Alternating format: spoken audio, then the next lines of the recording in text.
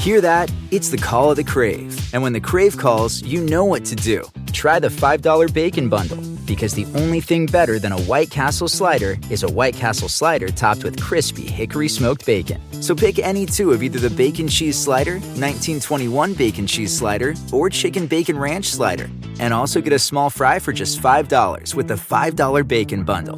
White Castle. Follow your Crave. This episode is brought to you by Progressive, where drivers who save by switching save nearly $750 on average. Plus, auto customers qualify for an average of 7 discounts. Quote now at Progressive.com to see if you could save. Progressive Casualty Insurance Company and Affiliates. National average 12-month savings of $744 by new customers surveyed who saved with Progressive between June 2022 and May of 2023. Potential savings will vary. Discounts not available in all states and situations. There's no place to escape to. This is the last podcast. On the left. That's when the cannibalism started. What was that?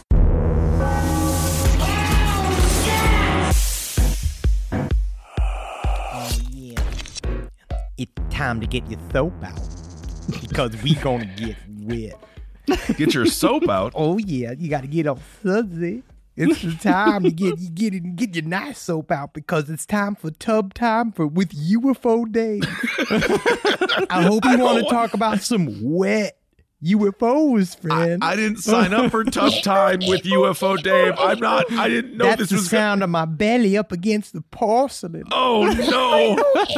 Oh, my God. Hey, Kissel. Yeah? So glad you could join me for some UFO talk. You think you could clean my feet? I just came over here to get some bread. It's so nice and just submerged in here. I'm like a big old potato inside of a bucket of cream. All right, welcome to the last podcast. On the left, I am Ben, in need of bread, along with Henry Zabrowski. Yum, yum, yum. Soap is soapy. UFOs. Oh, man, I'm so disgusted.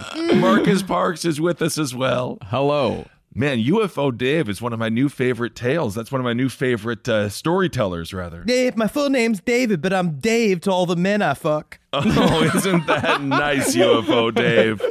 Today, this is going to be such an exciting topic, because oftentimes we talk about UFOs, and what's the F stand for? Flying. But today, we're going down to the water. I'm so glad you're here to explain. Thank you. Today, we're talking about unidentified submerged objects. This is a topic that we have had sitting in the chamber for such a long time that it's actually come all the way back around to being real. Which is, sometimes my brain just goes in a screensaver just thinking about it. I just sit and stare at my wall and just realize, oh, the entire topic is real now. We are actually now talking about the news. Somehow we got to the news. Wow.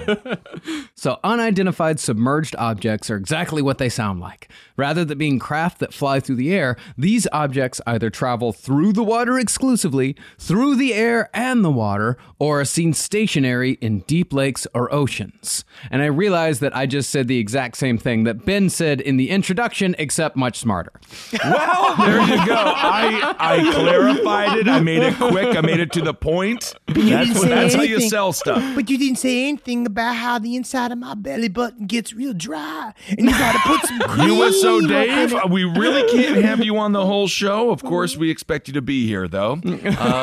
USO's my belly button smells like pizza. I'm sure that it does. Unidentified submerged objects. That's also what they call the Kissel family when we go vacationing in the Florida Keys. This is great.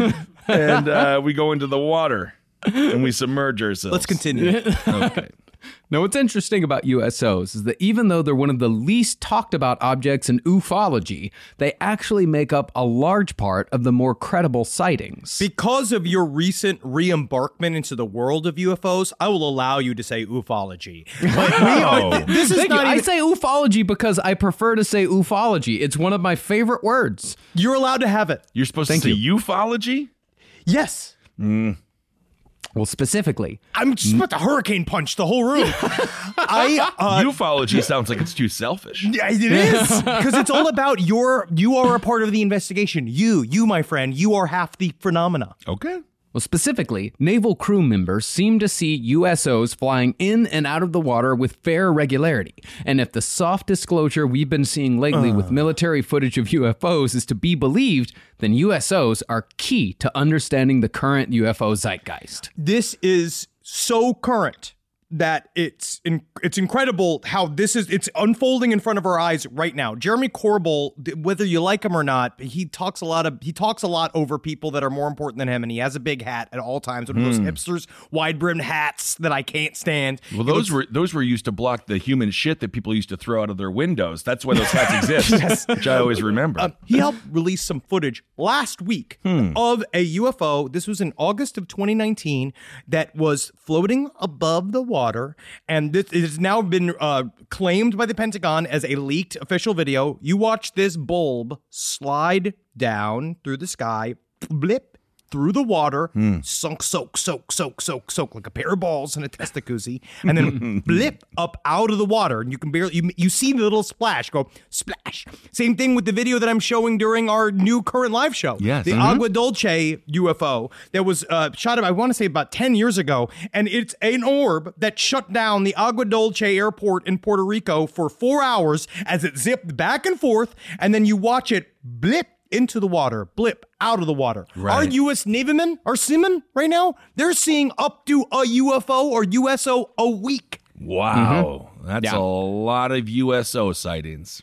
Yeah, and we're... It is. It's remarkable that they can say it. I literally just said the sentence, that's a lot of USO sightings. I did not mean to trigger.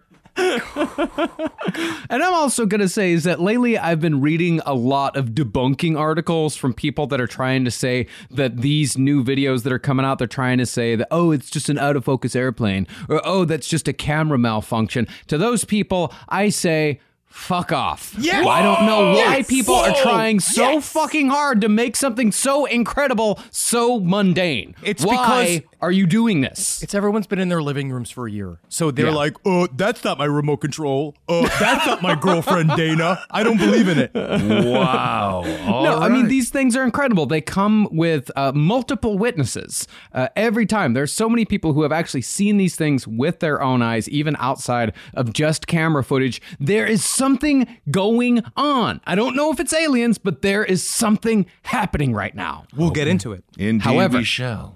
However, the stories of USOs are often of the someone saw thing and it was weird variety, meaning that while USO stories are numerous, we're well aware that you, the listener, aren't necessarily interested in a long list of USO sightings. If you are, though, I would say pick up the delightfully obtuse and nerdy UFOs and Water by Carl W. Faint.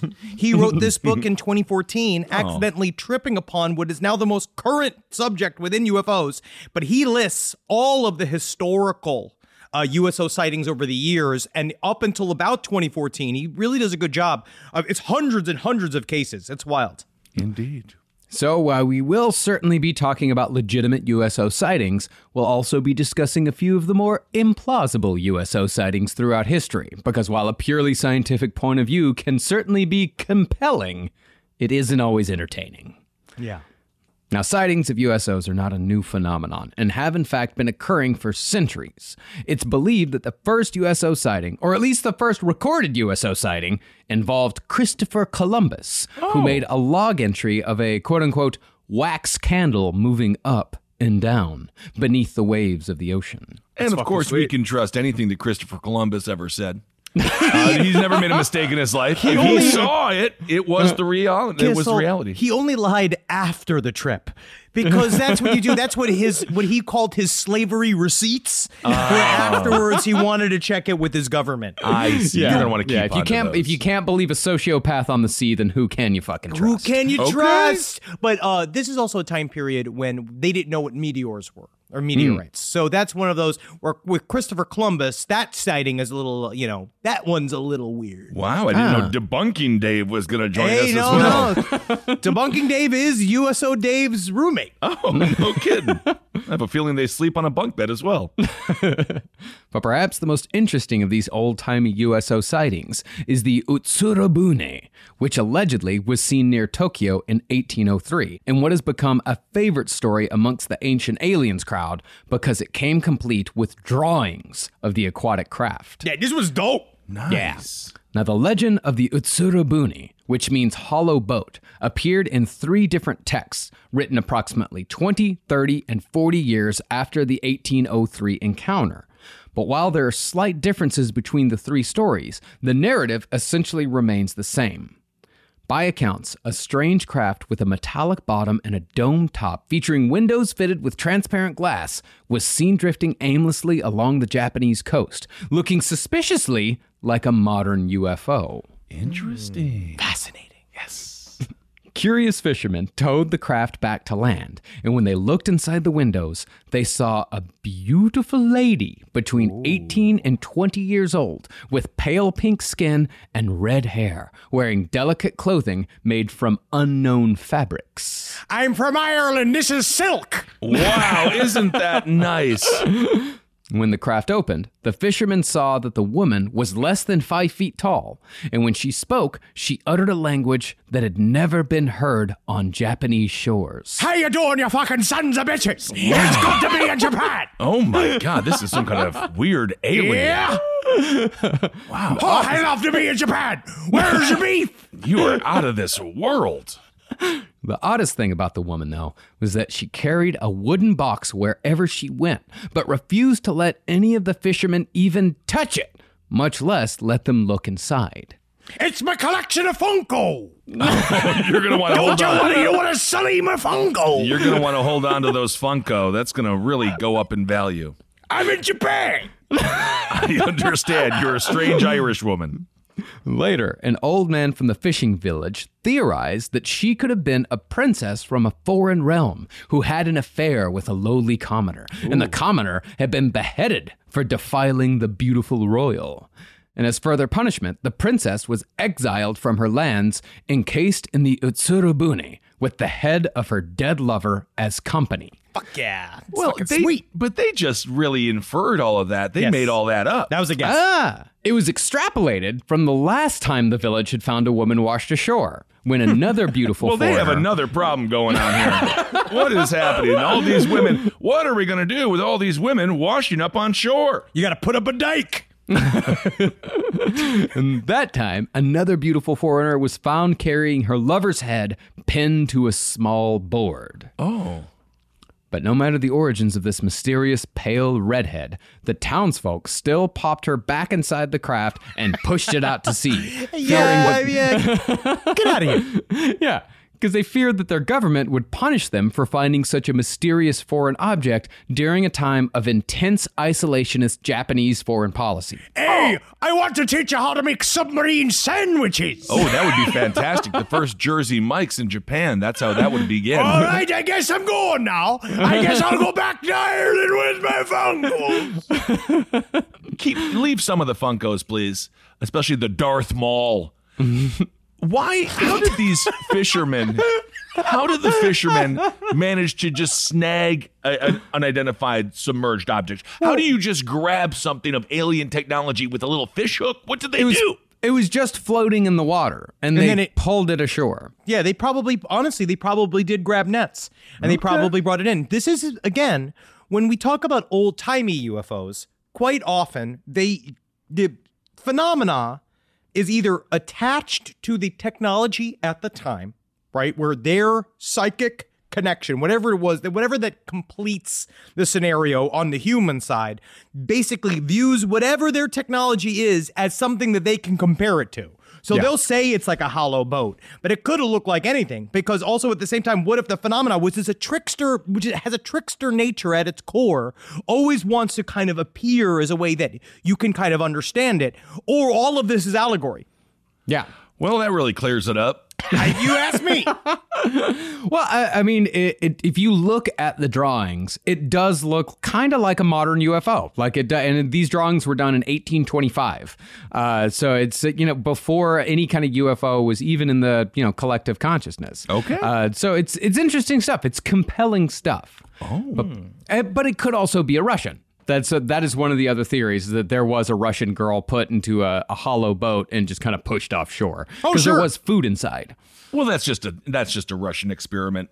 Yeah, I mean, they do that a lot. They think how many dogs are dead, how many women went into space just to explode. Yeah, they push them off they push them off into the water, and then they say, if she comes back, that means she really loves me. But then she doesn't. She usually just dies at sea. Because she didn't love you. It was about the money.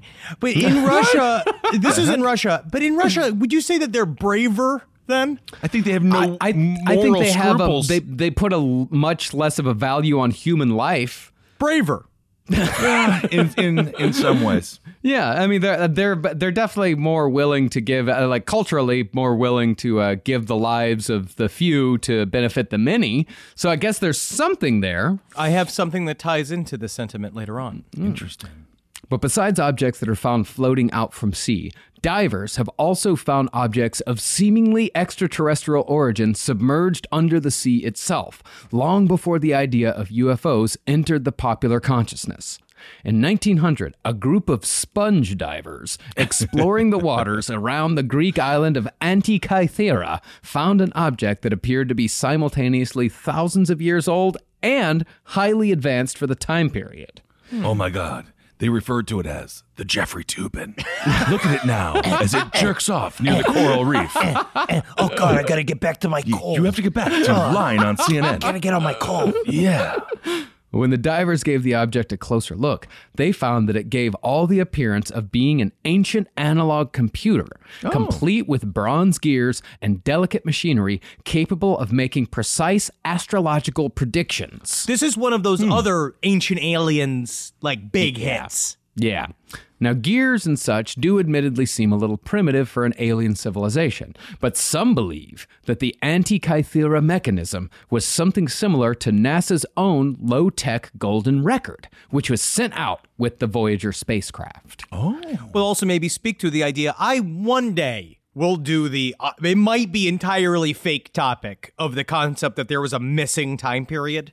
Like the idea that the Earth is a lot older and that our civilization is a lot older than it is. And there was like a dark period where there might have been some form of massive catastrophe that led to the fall of a certain like advanced group, which I think it might be interesting. Well, if the aliens did look at the world now, they would see the dinosaur, right?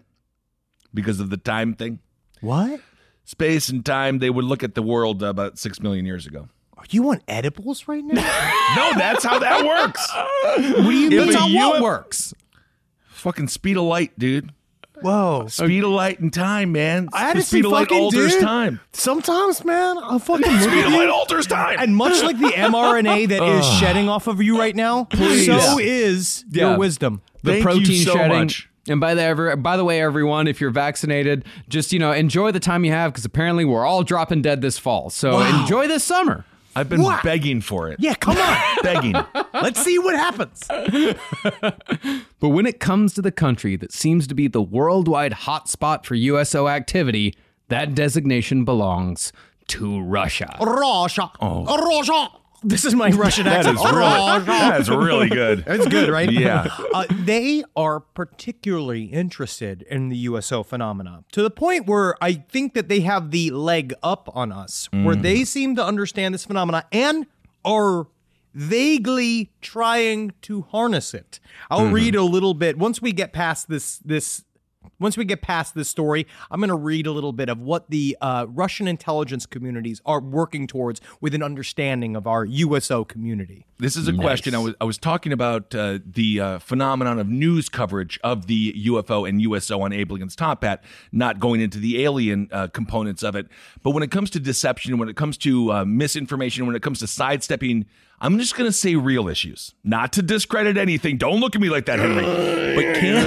But isn't it interesting, though, as scandals rise, as we have so many issues going on, whatever they might be, choose whichever one you want. All of a sudden, news agencies are covering the USO and the UFO. So if you're in Russia, they've been covering up their own corruption for years.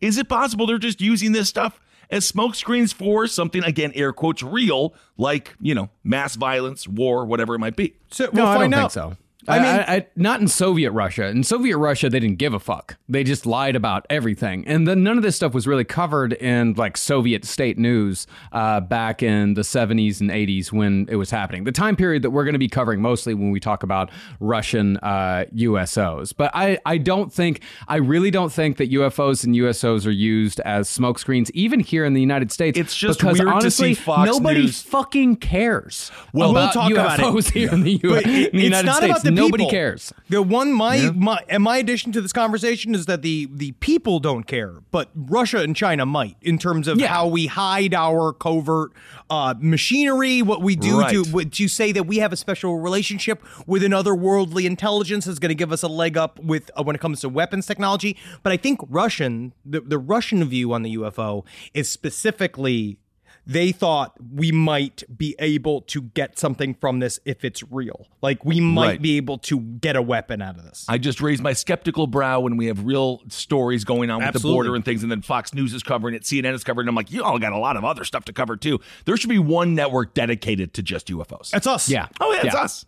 Yeah, no, they have 24 hours a day to fill, and UFOs are a really easy story that doesn't take any sort of investigation whatsoever. Yeah. So it does. I know. No, for them to cover it, it all comes down to fucking laziness. Every conspiracy theory comes down to human fucking laziness. Yeah, it's just weird to see Laura Ingraham with her gold cross necklace talking about it. But anyway. Rise from your grave. This podcast is brought to you by Squarespace. Finding work-life balance can be tough, but Squarespace gives you the tools to reach your goals and have time to celebrate. Squarespace is the all-in-one website platform for entrepreneurs to stand out and succeed online.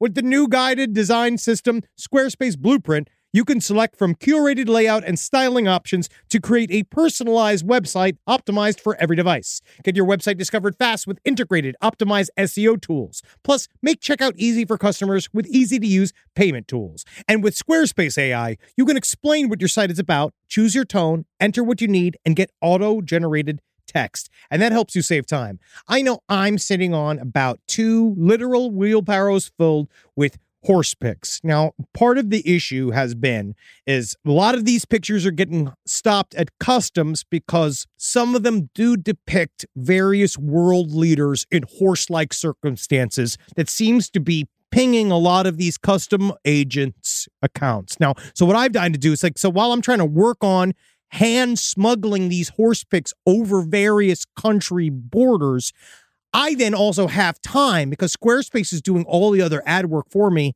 to go and work on my Killdozer at home.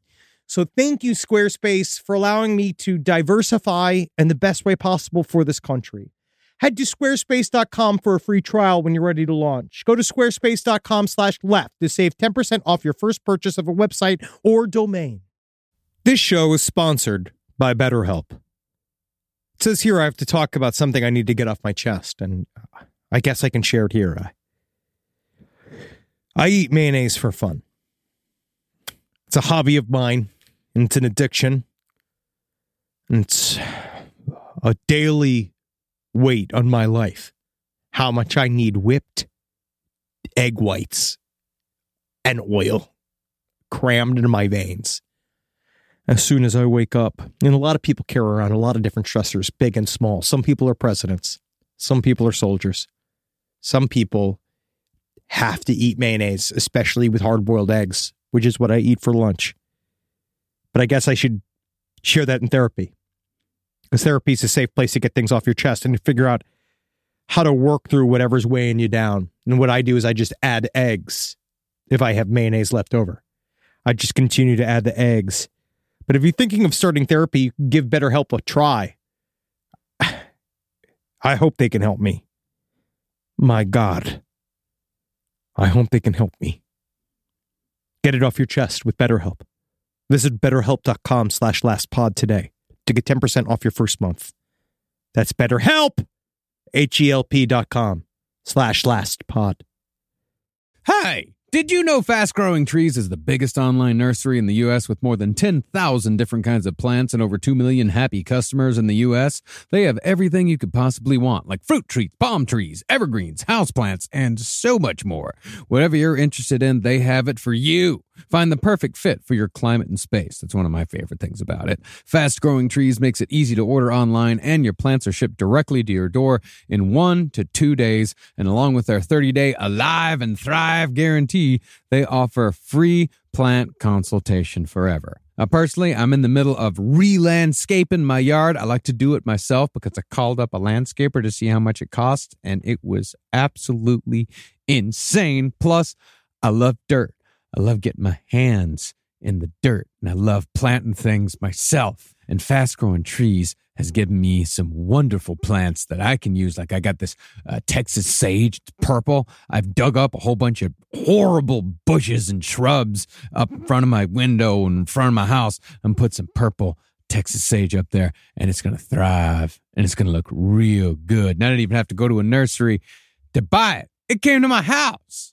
Now, this spring, they have the best deals online, up to half off on select plants and other deals. And listeners to our show get an additional 15% off their first purchase when using the code LEFT at checkout.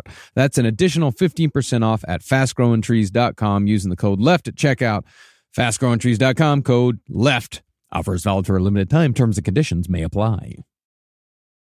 In recently declassified Russian Navy reports on Cold War UFO sightings, it was revealed that the majority of sightings occurred near bodies of water, with 50% being connected with the oceans and 15% being connected to lakes. Water and UFOs are absolutely related. More than anything else. More than them saying the underwater water aquifers, more than saying like weird like magnetic points or ley lines or any of that horseshit.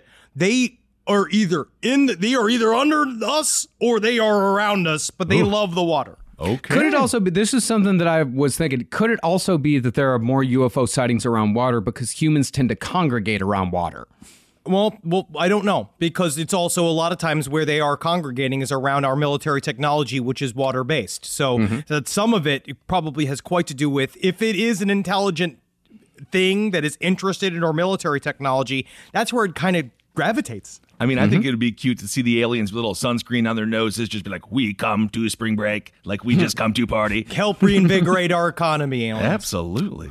Wasn't that the whole plot of Earth Girls Are Easy? Yes. You know, I forget the plot. Yeah, they came here to Are easy. Yeah.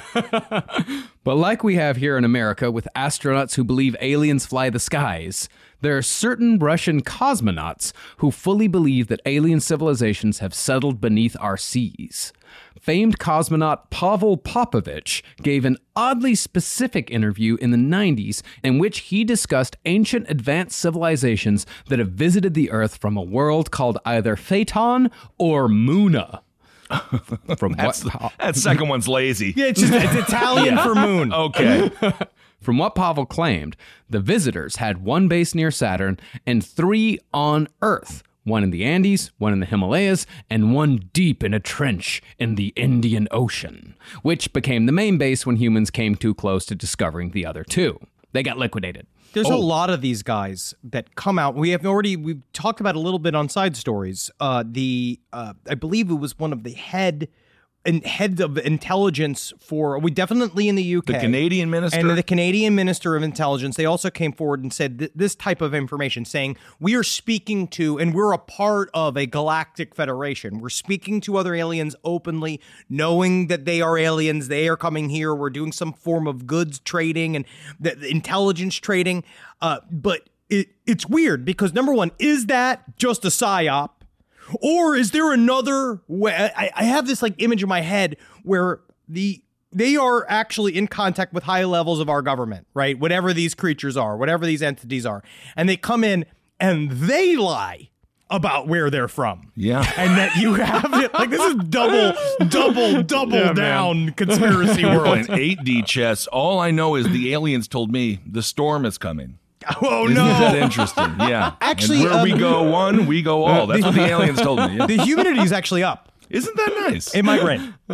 And when it comes to Russian USO sightings, they go all the way back to the 17th century. In the year 1663, the Tsar at the time, Alexei Mikhailovich, heard a great noise resounding from the sky when he was visiting Robo-Zero Lake in the Vologda region of Russia. All of these are incorrectly pronounced. We enunciated. We have no Zero clue. Lake is awesome. The I'm sure Robo-Zero Lake is probably cool. Robo-Zero. Robo-Zero. No, fucking Robo-Zero. Robo-Zero Lake, bro. Come on. We come for spring break.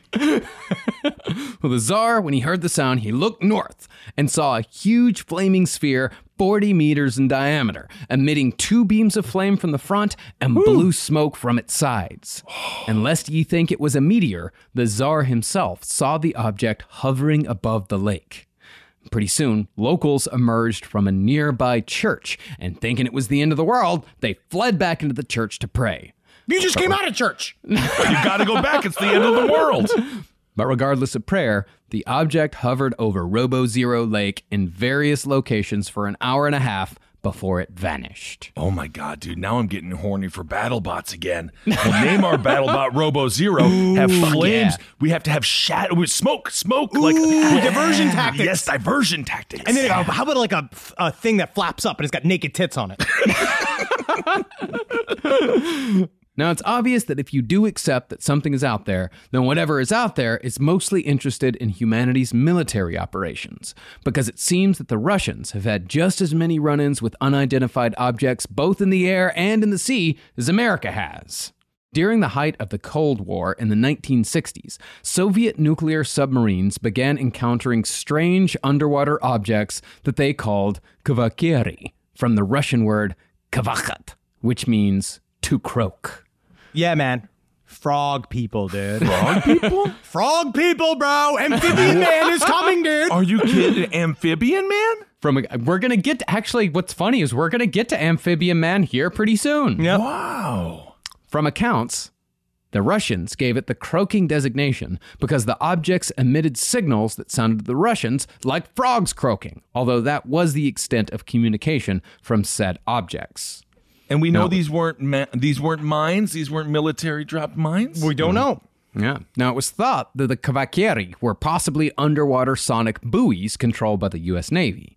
But like current UFOs seen by the U.S. Navy, the kvakyeri possessed amazing maneuverability in addition to reaching speeds of up to 200 knots. Wow. For comparison, the world's fastest submarine, the Soviet K-222, had a top speed of 44.7 knots, and the kvakyeri matched the speed of the fastest unmanned submersible object, a German torpedo named the Barracuda. I met a German named Barracuda, and all he did was have sex with me. Oh my goodness. I do like that we name all of our missiles. Like, it's kind of cute if it's a Barracuda, right? It's good. These are along the lines of weird behavior from things that are either manned ships or, in my mind, I've been tripped up on this idea that some of these orbs are physical manifestations of a psychic projection from other things, other intelligences. Gotta get this world to open up. No, I am saying that they are observing us from afar, using these things like orbs that are actually unmanned. They are unmanned. That's like the witch in Robin Hood.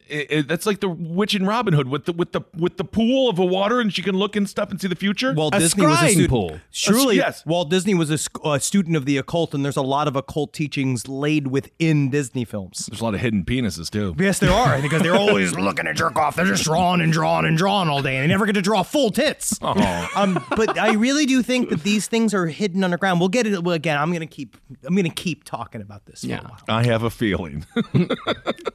Now, some didn't take the kvakyeri phenomenon seriously and joked that the radar signatures and sounds were merely playful lobsters fornicating. You know how much lobsters fuck and how loud it is. You ever live next door to a lobster couple? You can't even sleep. It's just... they just fucking come come and play music and play the drums. That's our playful lobster neighbor fornicating. Speaking of playful lobster, Sebastian the Crab's fucking dead. Sebastian died. We broke the news yesterday. The guy who played Sebastian the Crab's dead, dude. Yep, he died. Sebastian got cancer. Does nothing for me. Isn't that sad? Well, you don't think that's a little sad? No. No, I didn't know him. What do you mean, no? I didn't know him. He's a guy that did a voice in a cartoon that I was fine with. He's cold as ice. I'm Sorry, I can't cry for every bad thing that ever happened. I don't even Jesus necessarily. Christ. It may have been a very good thing. Maybe he was very ill. Death can often be a wonderful embrace. Suicide by cop. Okay. I don't know what happened. Well, but while some people joke that it was just lobsters, others called the kivakiri the ghosts of the ocean. Sweet. And more than one story existed of a croaking kivakiri ramming a Soviet nuclear submarine. They're very interesting, or at least attempting to. They love our technology, I whatever do. they are. And I've said this Specifically nuclear technology. they're obsessed with our nuclear technology, and we don't know whether or not it's just because of the energy they kind of give off. If they are able, maybe that's the only things that they can see. Maybe that's what they can see these things, and they want to go look at it. Maybe they are aping it, like kind of what we talk about with the Rendlesham incident, where they go and they copy our planes to be like us. However, the kivakiri is not the fastest underwater objects the Soviets ever recorded. That designation belonged to something they never even had a name for. On several occasions, Soviet subs clocked underwater objects traveling at 230 knots, which translates to 250 miles per hour with water resistance. It's almost impossible. It's almost completely impossible. Now, also seeing them shift from the hard part is shifting from air to water, and how often these things do it. How they come from the sky and they somehow, without losing speed, just slice through the water, which is something to speak to. Like, they must be covered with some kind of energy field, which is what UFOs in water talks about. It's a magnetic field that goes in two little circles on either side of it, like fun balls. I've done a few belly flops in my day, and I think we all know water, it hits hard. It's hard. So that is interesting. There's a reason why you die when you jump off a bridge. Oh, I thought it was just because your heart gives out. There's a whole bunch of reasons, I guess. When it comes to USOs in Russia, however, the center of activity is not the Black Sea, but is rather the deepest lake in the entire world, Lake Baikal. This is sweet. Cool. Now, Lake Baikal is truly a marvel of nature. Sitting at a depth of an entire mile at its darkest point, Lake Baikal holds 20% of the world's fresh water, yet it still freezes over completely every winter owing to the fact that it is located in Siberia, near the Mongolian border. I believe it's also a vacation spot. Yeah. It absolutely is during the summer and during the winter, because if you look at pictures of it online, it is a true wonder of nature. The kind of ice formations that it has on the water, it's beautiful. It's amazing. But Siberia is where you go to work yourself to death, correct? Well, you can go That's where the train to gulags fight. were. Yeah, or you can go train to fight Ivan Drago. You can go to Siberia, get yourself in the Russian headspace. Do people like Siberia? Are there like signs that say like "Welcome to Siberia"? Is there like downtown Siberia? Like it's like no sea and like do sea? Like do they have that? Is there like funky fresh like diners, drive-ins, and dives there? No, it's a massive, mostly unpopulated area because it is mostly uninhabitable. Oh wow, There has to be one guy. right? That's it. There's gotta be one guy. There's to be one guy who's like, Rasputin was from Siberia. Oh, I know that. But I wonder if nowadays, because with just the ever-reaching arm of Guy Fieri, that he would not be able to inspire somebody to create some kind of like chicken and waffles joint or some form of like flatbread mixed with make your own pastrami kind of place in the middle of Siberia. diners, drive-ins, and gulags. Ooh, cool. Well, UFOs have actually been seen near Lake Baikal or over Lake Baikal since the 19th century, when locals spotted a gigantic glowing sphere with numerous portholes hovering above the enormous body of water. I do love that sighting because they do. I remember that reading about that sighting, and they said the numerous portholes. They're like the holes in our shacks. Oh, that's sad. Yeah, because you remember, this is the late 19th century. This is the 1800s. People do not have references This is for what Rasputin they're time. seeing in the skies. Yeah, exactly. Right. Not too long after, in 1904, black objects of almost every classic UFO shape were spotted above Lake Baikal, from the cigar-shaped craft to the nebulous sphere, all performing complex maneuvers far beyond the imagination of the early 20th century Siberian railroad workers who spotted them. The shamrock, the butt plug, Whoa! the spaghetti. Have you just seen it? Just looks like a lump of spaghetti. You got a guy. It just looks like a full naked man. Have you ever seen one? I didn't. Just a full naked man just going, "How did I get here?" Oh my God! Is that the spaghetti? 50 years after the black object incident, a Tu-104 passenger jet, presumably carrying no passengers, crashed into Lake Baikal after being pursued by an unknown metallic vehicle, or so the story goes. Very similar to the Colaris story that we covered. Well, according to reports, the frantic pilot radioed a distraught message to air traffic controllers saying that he was under attack, and fishermen on the lake saw a silver flying saucer chase the plane until it finally plummeted into the water. Wow. You know what I love about fishermen is that they look up, they see this UFO attacking a plane, and the plane eventually crashes about 50 feet from them, and they just keep going, "You're biting today." It just goes right. It's just peaceful. The fisherman is very focused.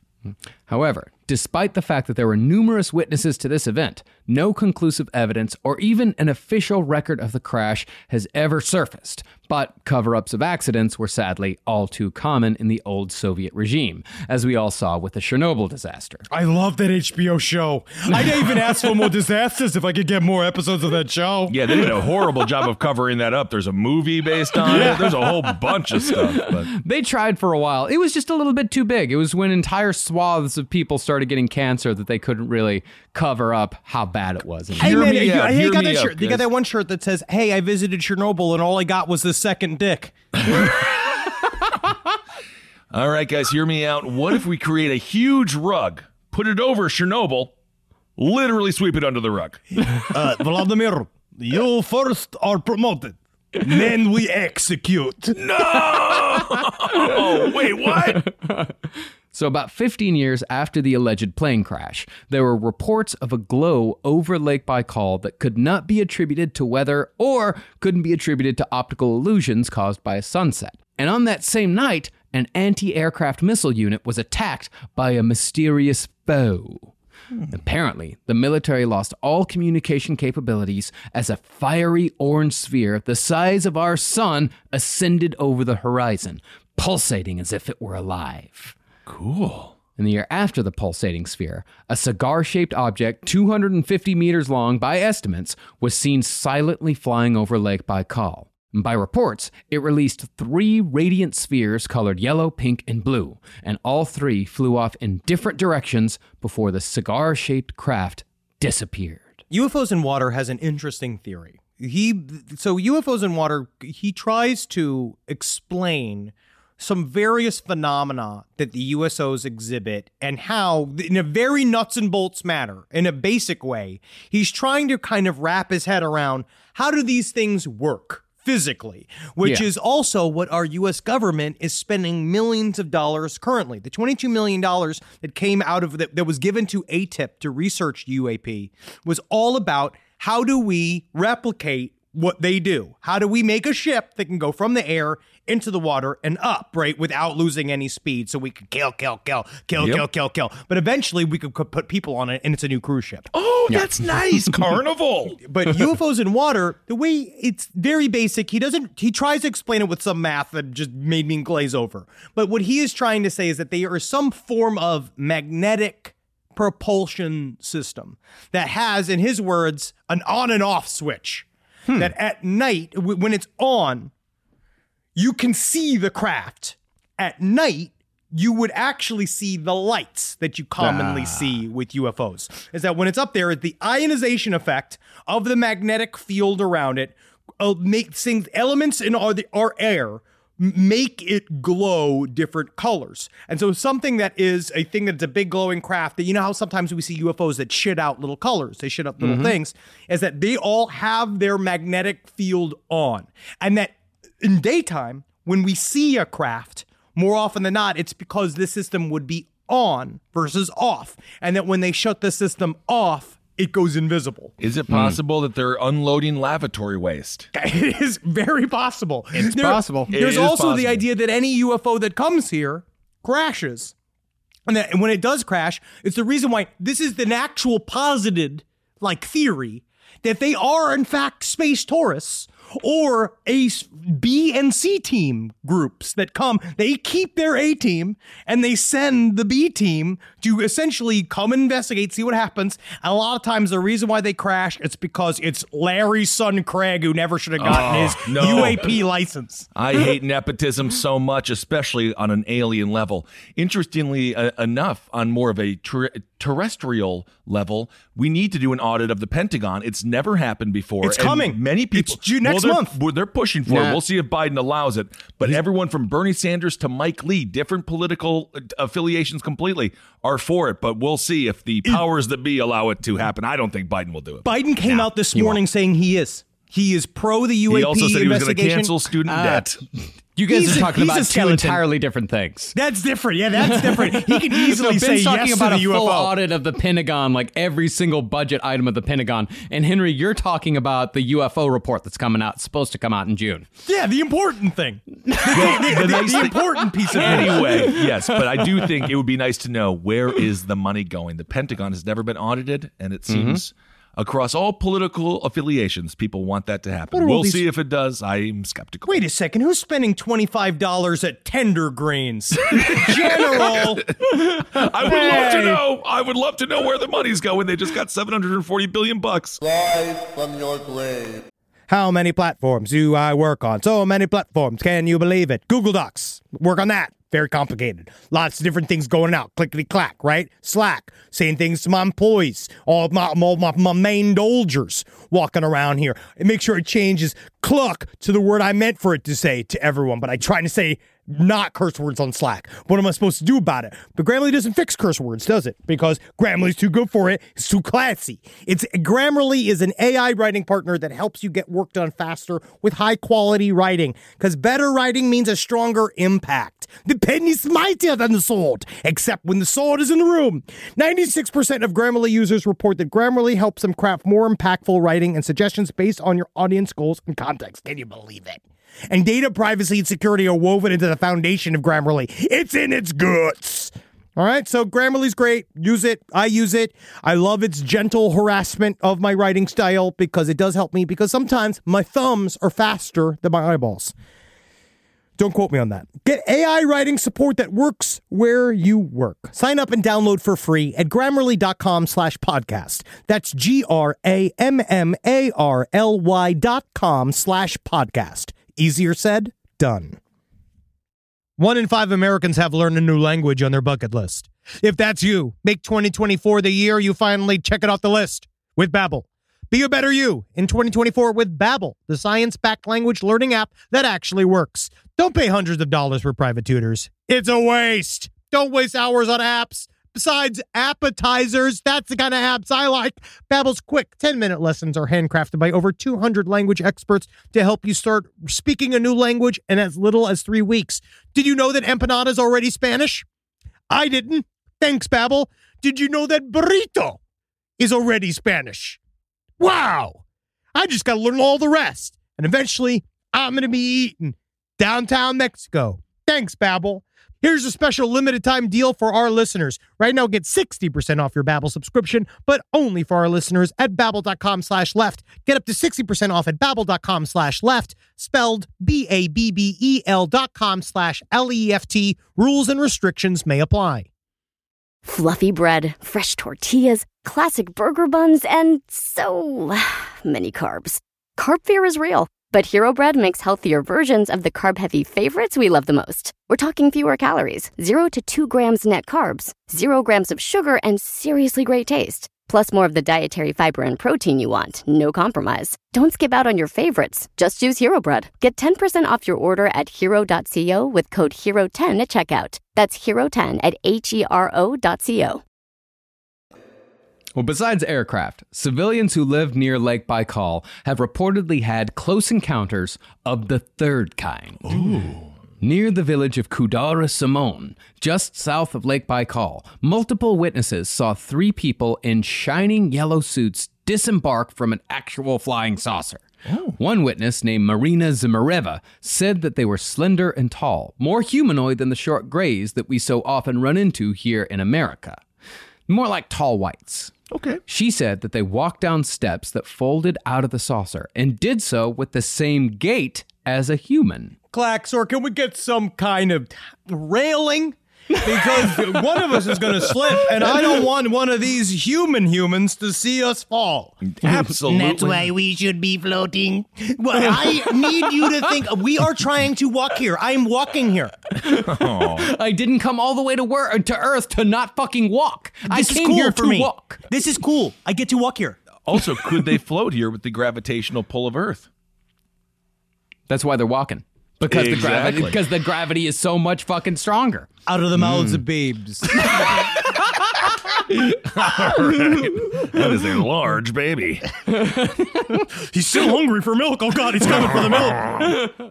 Well, after the 3 aliens, or whatever they were, after the 3 beings that were dressed in yellow disembarked, 3 more beings, using the same gait, wearing orange suits, also disembarked. They're the bosses. Are they? But when the beings saw that people were watching nearby, they quickly scampered back to their ship and flew away. We gotta go put our scary costumes on. We shouldn't be seen like this. Yeah, they just got They just saw scared. Claxar float. Oh, all right? And you know what? We want to walk. It's embarrassing that we can't walk. But when it comes to Lake Baikal, the most unbelievable story is, as always, the one with the most plot. And it allegedly occurred deep under the waters of this massive lake in 1982. Now, about 5 years before the event in the early 80s, 2 researchers named Alexandrov and Seliverstov, very perfect. difficult names. Yeah, they sound like people that are like competitors in Eurovision. Oh. Well, they plunged into Lake Baikal in a submersible device and reached a depth of 3/4 of a mile. And once they were in the darkest abyss, the scientists turned off their spotlights to measure the depth of sunlight penetration. Let me check. Actually, let's check the instruments. Apparently, the sunlight is it is balls deep. Wow. I am so happy to be submerged in a submarine, not able to escape with a fucking comedian. Look at this is great to be here with you. The sunlight has gotten all the way down to the bush hairs. Yeah. Wow, this is great. This is fun. You do improv on the weekends, you said. Yes, I do. State mandated improv where the ends always, where we love Mother Russia. Very fun. Very fun. But suddenly, the scientists were bathed in an unusual glowing light. They later claimed that it was as if their device was lit from above and the sides by strong spotlights. And after about a minute, the floodlights suddenly switched off and the aquanauts once again found themselves in total darkness. And then you've gotten used to the dark, and then the light hits you and shuts off, and then you're like double blind. Right. Yeah. Now, it's obvious that something strange was going down at Lake Baikal. Something wrong. Gloom in the room. Outside is the storm. The storm. But I don't even, what is that even from? Ghostbusters 2, yeah. It's a Bobby Brown song. Oh, okay. Whatever happened to him? He's dead. I think we can move on. The whole family's dead.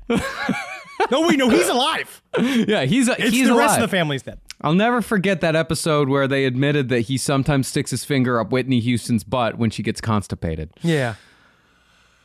But let's just go the on. ultimate USO. Yeah, the ultimate submerged object. All right. But the Soviet military still chose this large body of water for training military frogmen, or so the story goes. In 1982, 7 divers attached to the Soviet military descended deep into Lake Baikal. But once they reached a depth of 50 meters, they were suddenly and unexpectedly faced with 3 other mysterious humanoid creatures. By the accounts of the survivors, these creatures appeared to be 9 feet tall and wore tight-fitting silvery suits and simple helmets on their heads, similar to what a cosmonaut might wear. They weren't connected to any oxygen. They had no ship, no aqualung. There was nothing there. And in a way, this is why I really do think the phenomena is interesting. It's as if they hastily put together an underwater costume. It's kind of like they mirror what we are already doing. There is I want to say there was a book, it's like The Crystal World by J.G. Ballard, where it is a phenomena. Basically, people go down, the story of the book is that people go down to this part of the jungle that is becoming all crystalline, and people are becoming obsessed with it, and kind of essentially like the movie Annihilation, where people are going and getting lost and hypnotized by this world, and it's kind of subtly aping our world. It's trying to copy us, and I really think that's the heart of the phenomenon, is that it's trying to connect to our intelligence by copying us. Like Evil Ash did with Ash. Yes. Interesting. So what do you mean? Did they go to Joann's Fabric or something to buy the clothes? They go to Halloween City. Okay. Now, it was obvious that these creatures were not threatening in any way whatsoever, and they really just seemed curious.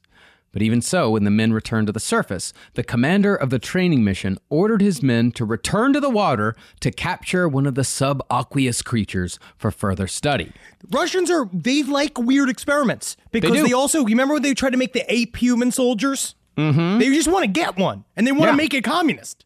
Now, these creatures were intriguing to the commander because he was a particularly big fan of a film adaptation of an old Soviet novel about a shark boy that was called Amphibian Man. Yes. Okay, so that's what I'm saying. It's not like every idea they have is good. I would argue 99.9% of them have been absolutely comically stupid. They think outside of the box. Sometimes when you're super creative, sometimes you're also at the very bottom of stupidity as well. But that's where you can really surprise yourself with how stupid you can be. All right. But this is a real book. Aquaman, that was written, Amphibian Man, that was written by Alexander Baileyov. This is written in 1928, and so it's about an Argentinian doctor, Salvador, a scientist and a maverick surgeon, gives his son, Ichthyandr, a set of shark gills. I don't think I'm going to a maverick surgeon. It's the new Jason Momoa movie. Jeez. Well, in the film that the commander was so in love with, a scientist saves his son's life by transplanting shark lungs into his body. But since the boy has shark lungs, he can't visit the surface anymore. Then he falls in love with a girl, and there's a jealous lover, and so on and so forth. I plan on showing the 5-minute trailer to this movie, my next mandate, on our Patreon YouTube stream. Okay. It's fucking great. Love it. But the point here is that the commander, apparently, by some accounts, wanted to see if the shark boy from his favorite movie was real. You got to listen to the general. It's just... He was a one-issue voter. Is Shark Boy real? Right. But he was in charge of a lot of like weapons and people and stuff, right? Sometimes how you get to the very top is you just have to have a goal in mind. Mm-hmm. Okay. So, armed only with a large net, the men descended into Lake Baikal. Can we get some guns or something? We don't want to hurt Shark Boy. He only wants to love. He only wants to go back to the surface. It's like, but Commander, I just feel like we should have a gun. Or I just feel bad for Shark Boy. He can never stop moving or he's going to die. I should get him a birthday cake. He has probably never had an online birthday celebration. I actually completely agree with you on that. Get him a wet birthday cake. And once the divers again located the creatures, the man with the net attempted capture. Essentially, it was just get her. It was the Ghostbusters. Everybody's been doing Ghostbusters. But as it turned out, this was an extraordinarily bad plan for capturing a 9-foot-tall fish man. As soon as the net was flung, the creatures responded by pulling out some sort of sonic weapon, which knocked the 7 divers unconscious and sent them shooting to the surface at incredible speeds. Do you remember the story of Phil Schneider? Yeah. Who also got zapped by some form of laser pressure weapon that gave him the wonky hand and gave him the body, all the scarred body that he showed at UFO conventions, so that everyone go, oh, which is sad, though, because at the same time, he should have been proud of his body. He earned those scars. Well, he kept on showing it. I think he was proud of it. That's his moneymaker. I'll take a look at this. It was his closer. He always go like, and then you could see what happened to my belly, and everyone's like, no! Now, anyone who has any knowledge of scuba diving knows that a human body can't handle coming up from the depths of a body of water too fast, lest they suffer from a dreaded condition known as the bends. Yeah, if you get the bends, what happens is you create over 15 concept albums, each filled with weirder and weirder collages of noise, and it gets to the point, is this even music? You making a Radiohead joke, bro? Yes. Yeah. Yeah, A Moon-Shaped Pool is an underrated album. It's a great fucking album. It's awesome. It's fine. It's good. It's good. I know people like Radiohead, and I'm fine with Radiohead. It's just very sad. Well, but it can also make you happy. Yeah. Isn't Yes, that it funny how can. sometimes, like how you listen to rage metal to calm down? Yes. Sometimes you listen to a little Townes Van Zandt, a little Radiohead, sad music, but it offsets your sadness, and then you can be happy. Create something sweeter. Yeah, the Bends got me through high school. Wow. It was one of my favorite albums in high school. Let's do it over and over and over again. You know what got me through high school? The musical Rent. See, when humans come up from deep waters too fast, there are rapid changes in pressure, and those rapid changes can cause nitrogen gas bubbles to form in the bloodstream, causing permanent physical damage in mild cases of the bends and death in extreme cases. And since all 7 Lake Baikal divers had been allegedly shot to the surface by a sonic weapon, all 7 had the bends and were in desperate need of a decompression chamber to save their lives. Problem was, only one such chamber existed in the region, and it was designed to only treat 2 people at a time. So, in true Soviet fashion, 4 of the 7 men were piled into the chamber while the other 3 were left to die. And since the decompression chamber was only made for 2 people, the 4 who managed to spot were rendered invalids for the remainder of their lives. Man, Nobody wins. They don't really care in Russia. They really just don't give a shit. Not that we care that much. I mean, we gave the Tuskegee, that whole story of the Tuskegee Airmen just giving syphilis to see if they die or not was also fucked up. So, yeah, I guess we learn from them. Tuskegee. Tuskegee. Yeah. Thank you for fucking changing my pronunciation. No problem. I'm just doing it before they do. Yeah, you're right. But what's interesting about this incident is that, as unbelievable as it sounds, it was actually described in detail in recently declassified Soviet files, or so says esteemed ufologist and former Soviet naval officer Vladimir Azhaza. This is true because the Russians, they are trying to get really involved in the UFO conversation as well. And way before us, because that's where the PSYOP kind of comes in. Where what is Russia's gain from also coming forward and saying, actually, we really have spent a lot of time researching UFOs? Because in my mind, it's whether or not all of this shit is real or not.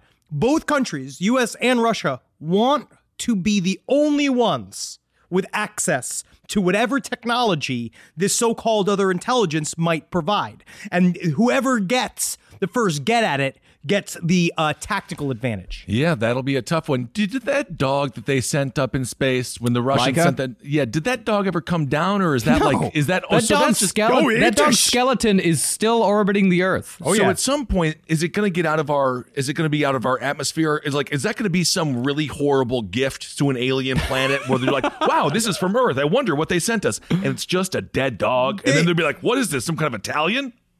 Is this an Italian message that we're all going to die soon? Like the horse head. Oh, now I understand. I thought you meant the dead dog skeleton, some form of Italian. Like, they just didn't understand. They just thought all Italians looked like fucking, was it little Jack Russells? I'm just saying, all the aliens know about us right now is that we gift dead dogs. So don't be surprised when they come and just be like, why are all these people upset that we give them all these dead dogs? We'll be like, it's really traumatizing for us because we love dogs, but they won't get it. That's what I was thinking about. No, eventually we're going to have to clean up all the space junk because we have littered space quite a bit. There's a whole bunch of crap floating around the Earth. Eventually we'll go up and scoop it all up. And like a skeleton will probably end up in a museum somewhere someday. That'd be sweet.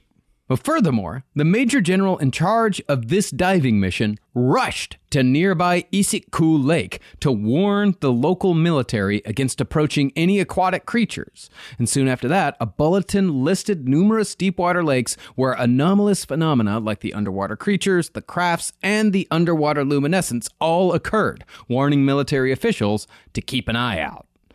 For example, the town of Borisoglepsk, between Moscow and the Black Sea. I love Borisoglepsk because they have such good chains there. Oh, absolutely. Have you seen their chains? Popeyes, the whole nine. No, I'm talking about just metal chains. Yes, absolutely. Well, they had encounters with creatures similar to those seen underwater at Lake Baikal.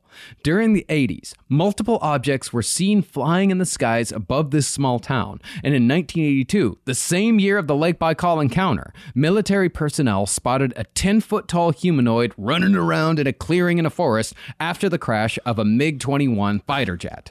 Oh, you can just see it like, ah! He's horrified. From what witnesses said, the creature was dressed in silvery clothing and fled after it was seen. Oh, God, I should have worn my better shoes. This is embarrassing for the alien. And soon after, an explosion was felt as a luminous object took off from the ground, leaving a glowing trail of light behind it. And in 1990, people in Borisoglepsk saw these giant humanoids again, and not too long after that, a fisherman in the Black Sea saw a gigantic, milky white humanoid with giant, bulging eyes waving at him with membrane hands before it swam away. Hey, have you ever had yourself a Hot Pocket? Oh, Jim Gaffigan. That's great. Now, as far as what these creatures could be, the first instinct is always that it's a misidentification of an animal, much like how many people dismiss cryptid sightings as owls or bears or mangy dying dogs. Sometimes they are mangy dogs. Sometimes. And sometimes they are owls. Sometimes. The harpy owl. Mm-hmm. Yes, that often gets mistaken for a Mothman for some reason from people that are generally very scared, and something's wrong with them. It's scary, man. It's a huge-ass owl. And there is indeed an aquatic mammal native to Lake Baikal. That would be the Baikal seal, known locally as the Nerpa. Oh, Nerpa! Oh, I love the Nerpa. He's so cute. The way he likes chicken tendies. And he likes jalapeno poppers. That's what I like. I like appetizers. Oh, I love you, Nerpa. It's like little dinners. I and know. You get so many of them and no one says anything because it's just appetizers. And the thing is, dinner hasn't even come yet. Yeah. You're eating food. I hate entrees. I know. It's too much food at once. It's time for a dino blast. However, the Nerpa is only 4 feet long, and considering how there are between 80 and 100,000 Nerpas in Lake Baikal, it's unlikely that the doomed divers we spoke of earlier weren't familiar with Nerpas. But even if that story is a little too fantastic for some of our more skeptical listeners out there, we do actually have evidence that something strange is happening at Lake Baikal. And it's supported... Gloom in the room. Outside is the stone. And it's supported by your precious photographs. Your precious evidence. I require all of this evidence. Well, you do need evidence. You didn't see me I do do. quotation I marks. actually did. I actually wasn't turned until there was actual evidence. Okay. You know, yeah. Yeah, Well, in that's fine. 2009, the International Space Station photographed 2 circular convection breaks in the 4-foot thick winter ice at Lake Baikal, which appeared to be created by something ascending from the depths. Get the Hot Pocket. It's Jim Gaffigan. The circular breaks, which surfaced miles away from each other, were 3 miles in diameter and oddly symmetrical. And while some think that it's from methane being released below the surface, no one knows for sure what actually caused it. Look up these photos. They're incredible. Whoa, holy fucking shit. What is this? Did you not see those? No, now I'm looking at it. Yeah, Whoa. dude, it is fucking crazy. That's not cool. That looks like buttholes, but bigger and meaner and colder. Wow, I'm so happy that you looked at those so we could get your expertise on it. Hey, man, I'm not a part of MUFON anymore. I don't need to describe this for my paperwork. Well, even as recent as 2016, multiple people saw a mysterious bright object moving slowly through the skies near Lake Baikal, far too slowly to be a meteorite or a spent rocket stage. Can I read a little bit of how the Russian government is working with this intelligence? This is where, so they really have spent a lot of time studying USOs and their relationships to the water and to their military technology. And Jacques Vallée often talks about this concept of UFOs as a control mechanism. He has this belief that these entities, whatever this phenomena shows up, what it is like a control mechanism, like the temperature gauge in your house, right? Where if you set it a cool temperature, like for a specific like range. So let's say it's 71 degrees in your house. If it's on cool, if it rises to 71 degrees, the mechanism turns on so that it cools to go down, right? It's same thing opposite for heat. He's saying that the UFOs are something like that. They appear to us to either control our behavior for some reason, whatever their agenda is.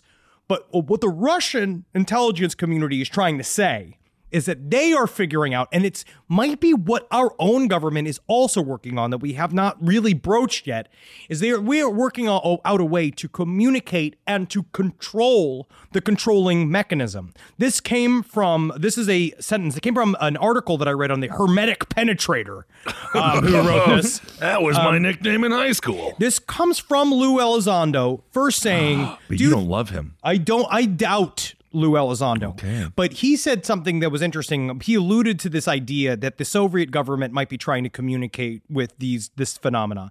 And he kind of, he shat out this comment.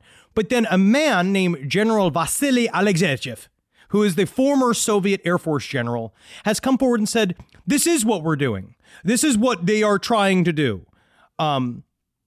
Individual officers and commanders on the spot who knew about the phenomenon and had no official instructions on the matter acted on their own initiative to investigate UFOs. So he's saying that this is before they became official in any way, shape, or form.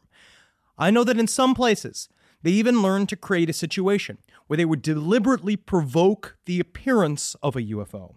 So what they would do is they would bring out a nuclear weapon in a field. This is what they say that they did. And then the UFOs would show up. And they would do it by the water. And they said they would pop up out of the water.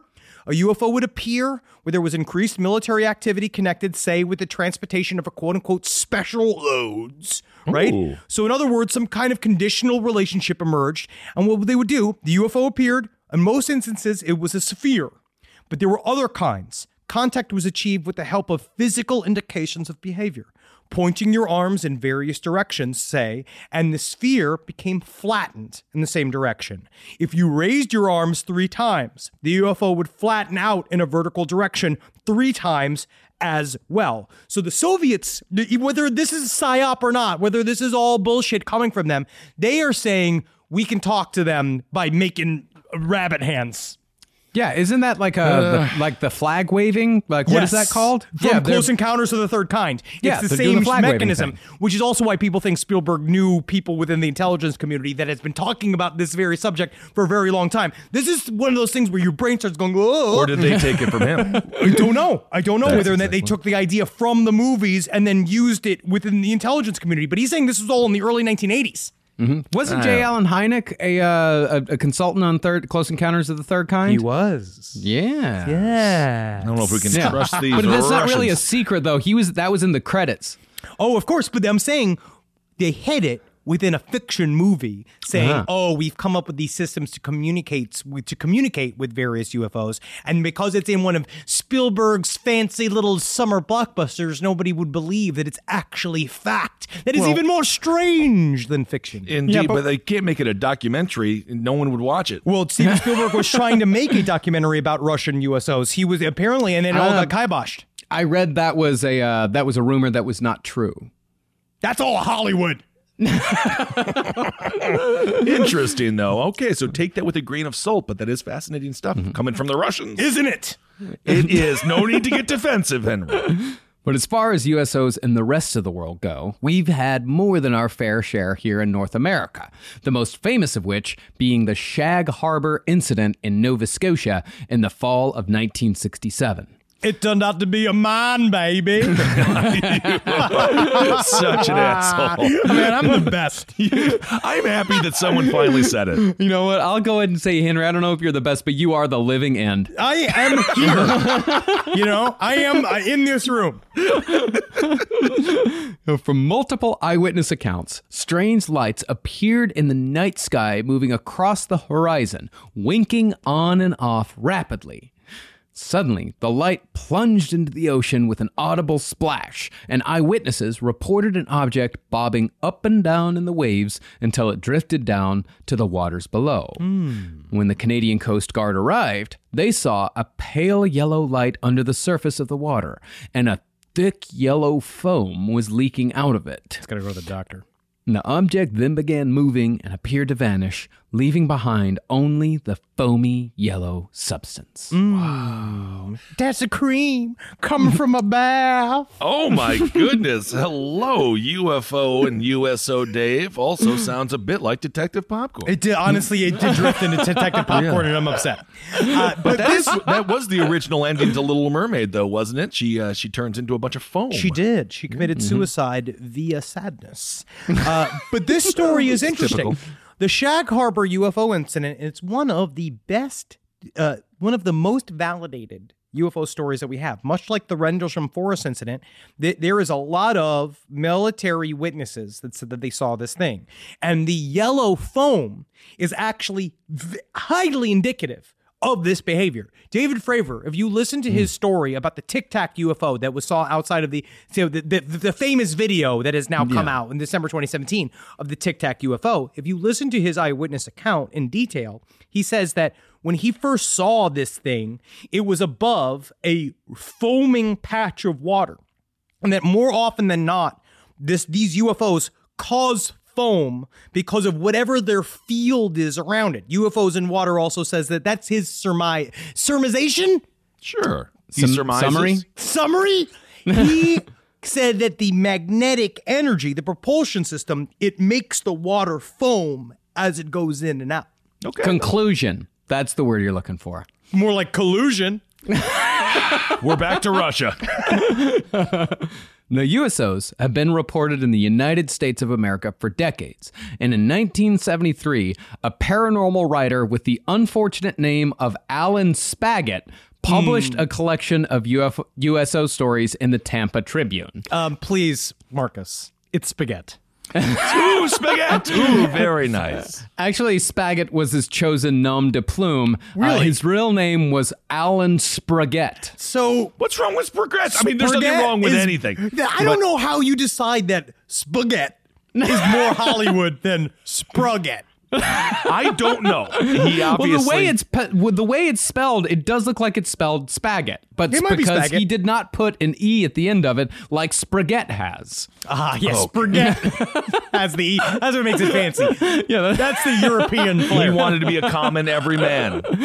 But in this article, Spraguette wrote of an oceanographic ship from the United States named the Eltonin that took photographs 13,000 feet down into the ocean, some 1,000 miles west of Cape Horn. And from what Spraguette reported, the photographs captured an actual piece of machinery on the ocean floor featuring protruding rods that appeared as if they were antennae. Oh, interesting. Now, it could have merely been a sunken ship, but it matched no known machinery that the military was privy to, and no plant life nor known coral exists that deep into the ocean. Unless it's a rebel coral, going where no coral has ever been before. And notice near the rebel coral, the Jeffrey Toobin continues to jerk off. Oh, God, I gotta get another meeting. Someone's texting me. Yes, indeed. Someone's texting me. I'll finish while I'm texting. But in terms of Shag Harbor, this is very indicative of the same behavior of that same thing that happened in Shag Harbor, where the object floated along the coast for a long period of time. They said apparently it went underground and went under the water, and they were like, oh, it's crashed, it's gone. Mm-hmm. But apparently the U.S. military were tracking it for several days afterwards, saying that it had went up the coast because the Shag Harbor area, which is on the very end of Newfoundland, at the far, far east coast of Canada, that was also an outpost for our submarine area, like where we kept all our submarines and our nuclear submarines. And the Russians used to send little guys over to buzz Canadian waters to kind of see what we were up to. And so it was this, again, a highly watched part of the ocean where this floating yellow thing went through next to all submarines. They turned all the weapons systems saying like, all right, we're ready to blow it up. And then it didn't do anything. They watched it lift up out of the water and shoot up into the sky. Wow. Yep. Spraguette also wrote about a huge pear-shaped object photographed in the Gulf Stream in 1965. And he wrote about a green phosphorescent cigar-shaped object seen by 40 people off the coast of Brazil that submerged and navigated around with ease, despite its huge size. And that phosphorescent glow, that comes again and again and again. And it of course, speaks to the magnetic theory. Interesting. So, quick question. When was this again? 1965. So we got the cigar shaped, and then you have your kind of your cylinder shape. It does seem like to believe this. It seems like everyone is explaining the same phenomenon over and over again, right? Yes. Like all over the world. But what about like the triangle and all that stuff? I guess that's different. Well, they are saying that the triangle, this is all, I mean, what is this shit? What is it? Are they ships from another galaxy? Are they interdimensional things that pop through that we kind of complete? Are they elementals? Like, are they just things that are a natural occurrence, a part of our life? Because some people say, nuts and bolts people believe that those triangles that we see are like motherships, that they come and they observe us, and that those are the nuts and bolts shit. And that the orbs is more of the elemental fashion, that maybe they are psychic projections. Maybe they come from the inner Earth, like the reptilians living inside of the planet Earth. Maybe they are directed, essentially unmanned vehicles directed by the psychic notions of the giant water worms inside of the moons of Saturn. You couldn't have said it better. I couldn't have said it better myself. You said mothership. Maybe they could help us out. Put a nipple on it. Let us know. Put a nipple on it, or some udders. Let us know it's the mothership. So now that we've come to the end of it, the question we have Or right the beginning. Or did we just get to the beginning? I don't even think we've started. Well, the question is, what are these things and where do they come from? And to that, we have no definitive answer, because if there was a definitive answer, it'd be taught in fucking schools. Yeah, we'd be driving orbs right now. Yeah. Oh, that would be cool. There would be the Chevy orb. You have to get it fixed all the time. Don't even get me going. But an argumentative, belligerent Scottish ufologist named Ivan Sanderson, who seemed to have quite possibly hated UFOs, had an interesting hypothesis before he died in the 70s. He was just mad at how hard UFOs made him work. Okay. Ivan hypothesized that since the Earth is covered in 75% water and is on average 2 miles deep, then it's not impossible to think that intelligent subaqueous beings could have evolved and built underwater civilizations at the bottom of the sea long before humans even walked upright. And we stand up here all day, walking around, and they're down there, they're shitting on the fish. Whoa, they're crapping on the fish. That's horrible. I met a pink woman the other day. She is lovely. I love her finger. Why are you so angry, Scottish man? I hate till they fly. I cannot fly. No, not yet.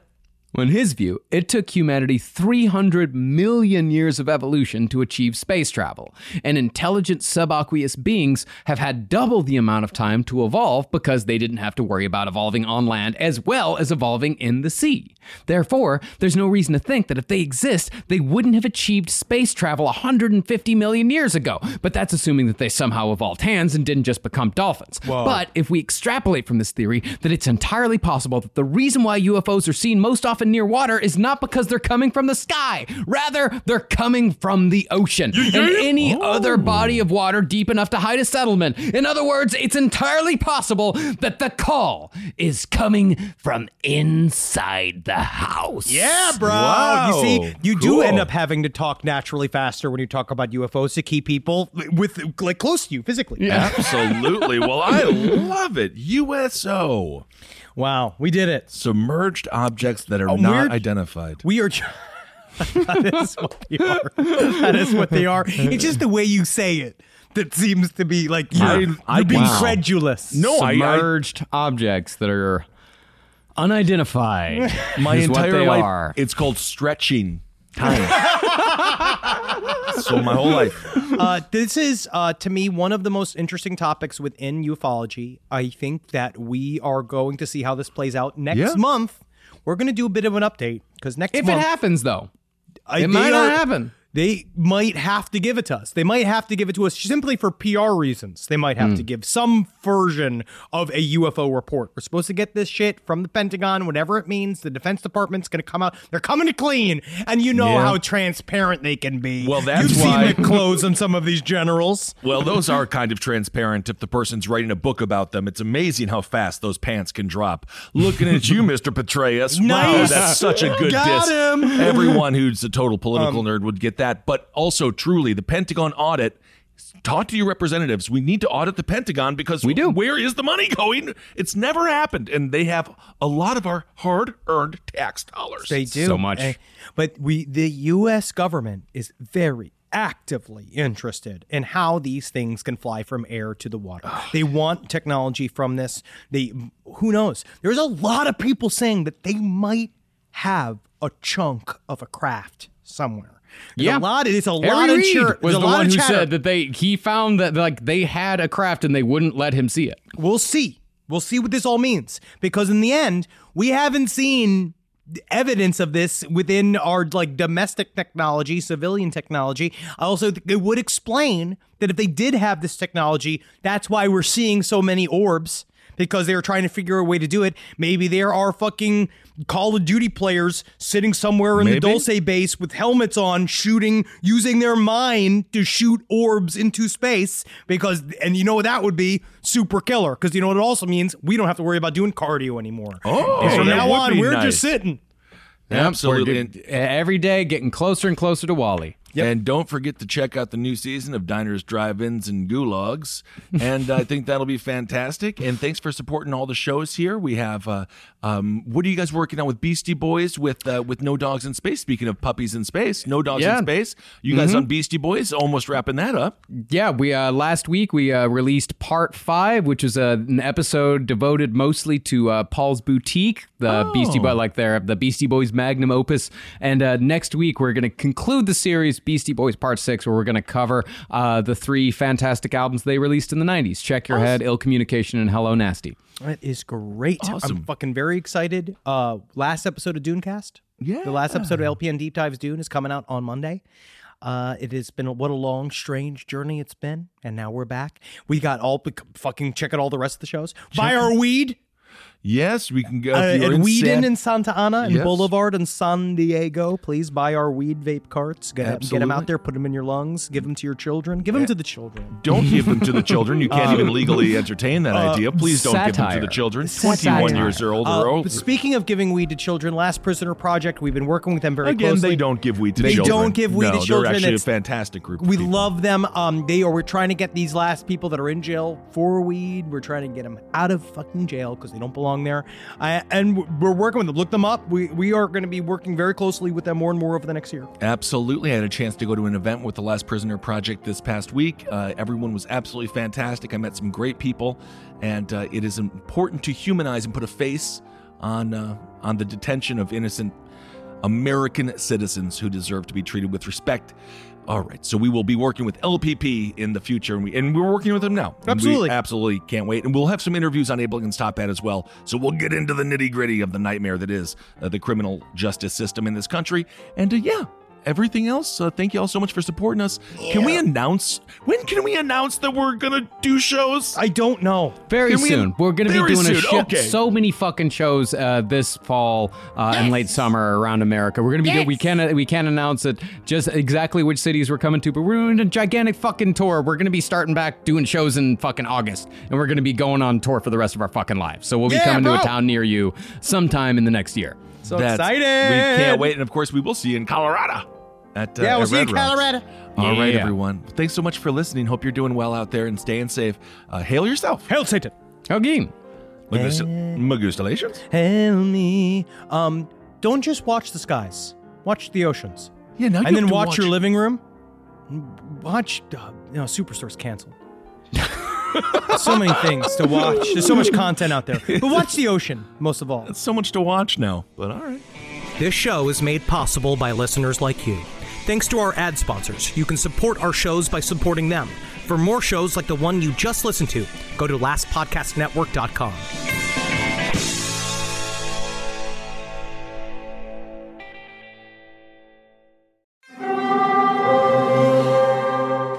Hear that? It's the call of the Crave. And when the Crave calls, you know what to do.